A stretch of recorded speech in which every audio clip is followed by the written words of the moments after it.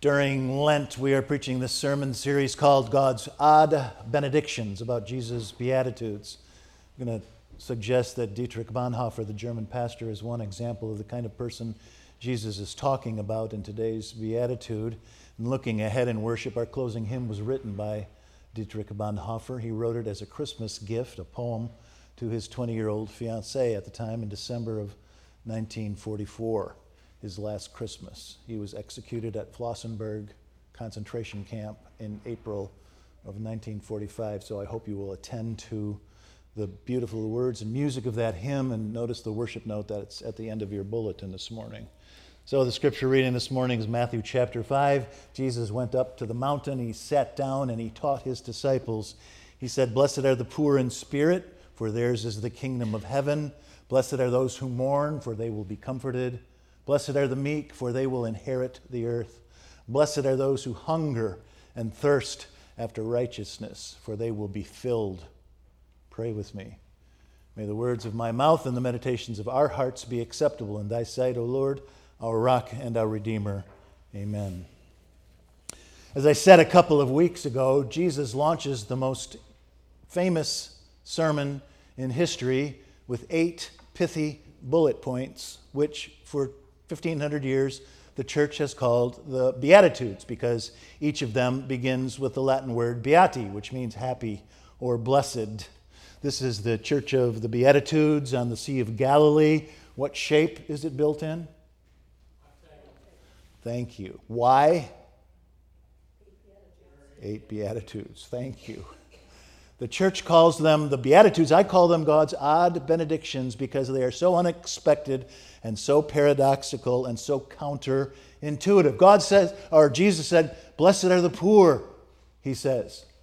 "Blessed are the sad," he says. "Happy are the sad," says Jesus, using a blatant oxymoron, a contradiction in terms.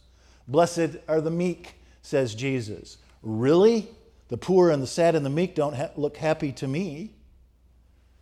Today, of course, we come to the 4th of those bullet points, and this is one of the less odd of God's odd benedictions. "Blessed are those who hunger and thirst after righteousness," says Jesus, "for they will be filled." This one makes sense to us.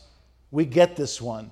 Of course, Jesus would love the righteous. Of course, God would bless them. But that's not exactly what he says, or at least not all that he says. He doesn't say, "Blessed are the righteous." Jesus says, "Blessed are those who hunger and thirst after righteousness." It's not enough to be righteous. You have to be desperate for it. You have to ache for it. You have to be one of those people who feel a visceral, existential, almost carnal ache at the center of their being, because that's what hunger is, right? And a yawning emptiness at the center of our bodies. Thirst is an urgent scraping at the back of the throat, a wasting away of the vitalities that sustain the organism. Nothing else can be sought until bread and water are had. Without them, we die. And for the kind of people Jesus is talking about here, righteousness is such a commodity. It's like bread and water and oxygen. Without it, we die. The psalmist cries out, "God, O God, you are my God. My soul thirsteth for thee. My flesh longeth for thee in a dry and barren land where no water is." And so these kind of folk just ache when they notice that ruthless, malevolent despots kill tens of thousands of people in places like Gaza and Ukraine. 30,000 dead people in Gaza, the exact same number as the number of Ukrainian soldiers who are dead. Those tens of thousands of bereft but brave Russians who mourned Alexei Navalny in Moscow on Friday. Unbelievable. Peace in Ukraine, they shouted. Freedom for Russia. That Moscow neighborhood was crawling with busloads, literally busloads of police. But prison be damned, they had a hunger and thirst for justice and a deep anger against totalitarianism. We ache when we see what's going on the southern border. And when we stop to consider, with both gratitude and dismay, that we happily inhabit a land most of the rest of the world is desperate to get to. And we don't know what to do about this problem. It's an impossible conundrum. But those who hunger and thirst after righteousness do what they can to help those who are in need. Yesterday, a bunch of us went down to Altgeld Gardens, in far south side of Chicago, as far south as you can go and still be in Chicago, 130th Street. We went there for the first lettuce harvest of the Bowen Vertical Garden. A bunch of us went. Kathy went, I went, Sarah went, Elizabeth went, George went, Margot and Mark and Steve Bowen went. Senator Durbin was there. The Illinois Lieutenant Governor was there. 4 acres worth of lettuce out of a 500 square foot container. A near miracle of 21st century technology. 4 acres. Putting a lonely green oasis in the middle of this sprawling, drab food desert. You did that. Kenilworth Union Church did that. 675 Kenilworth Union families gave that $1 million gift so there could be a lonely green oasis in that food desert because you hunger and thirst after righteousness. Such a gratifying day. Emmett Till turned 14 years of age in 1955. Emmett Till was also from the south side of Chicago. But in August of 1955, he went to visit relatives in the Mississippi Delta. And there, they say, he flirted with a 21-year-old white woman. Companions who were with him dispute that rumor, but in any case, he was tortured and lynched for that alleged indiscretion. Emmett's mother famously left his casket open at the funeral so that the whole world could see what hate can do. And people say that Emmett Till changed America's mind about what was going on, especially in the South. All over the country, but especially in the South. Most Americans decided then that Mississippi was guilty as charged. 1955, the same year that Rosa Parks refused to give up her seat on the bus in Montgomery. Timothy Tyson teaches history at the University of North Carolina and Duke University. In 2017, he wrote a book called The Blood of Emmett Till, where he writes, quote, America has had it enough of the Eisenhower administration's long, languid gaze down the green fairways of indifference.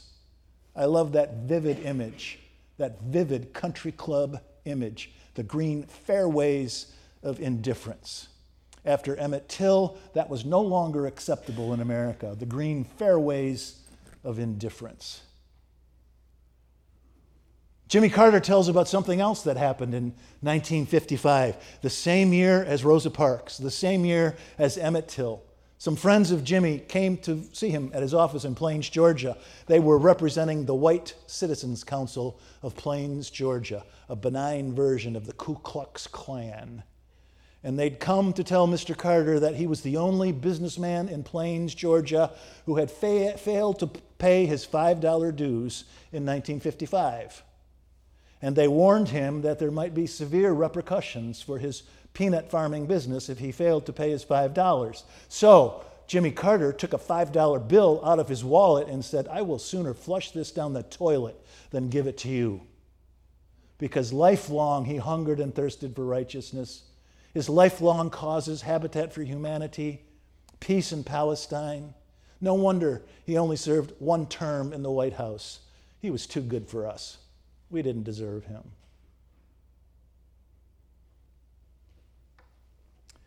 Adolf Hitler became Chancellor of Germany on January 30, 1933. 2 days later, German Lutheran pastor Dietrich Bonhoeffer broadcast a speech over the radio in which he rebuked the German people for their enormous, historic mistake. He warned them that quickly, easily, a Führer can become a Wehrführer. A Führer can become a Wehrführer. A leader can be a misleader. He warned them passionately never to merge their patriotism for their homeland with their faith in God. Those two don't belong together. God and country ain't one word, as somebody says. 2 days into Hitler's regime, with amazingly prescient vision, He predicted the catastrophic Holocaust that was being engineered even as he spoke.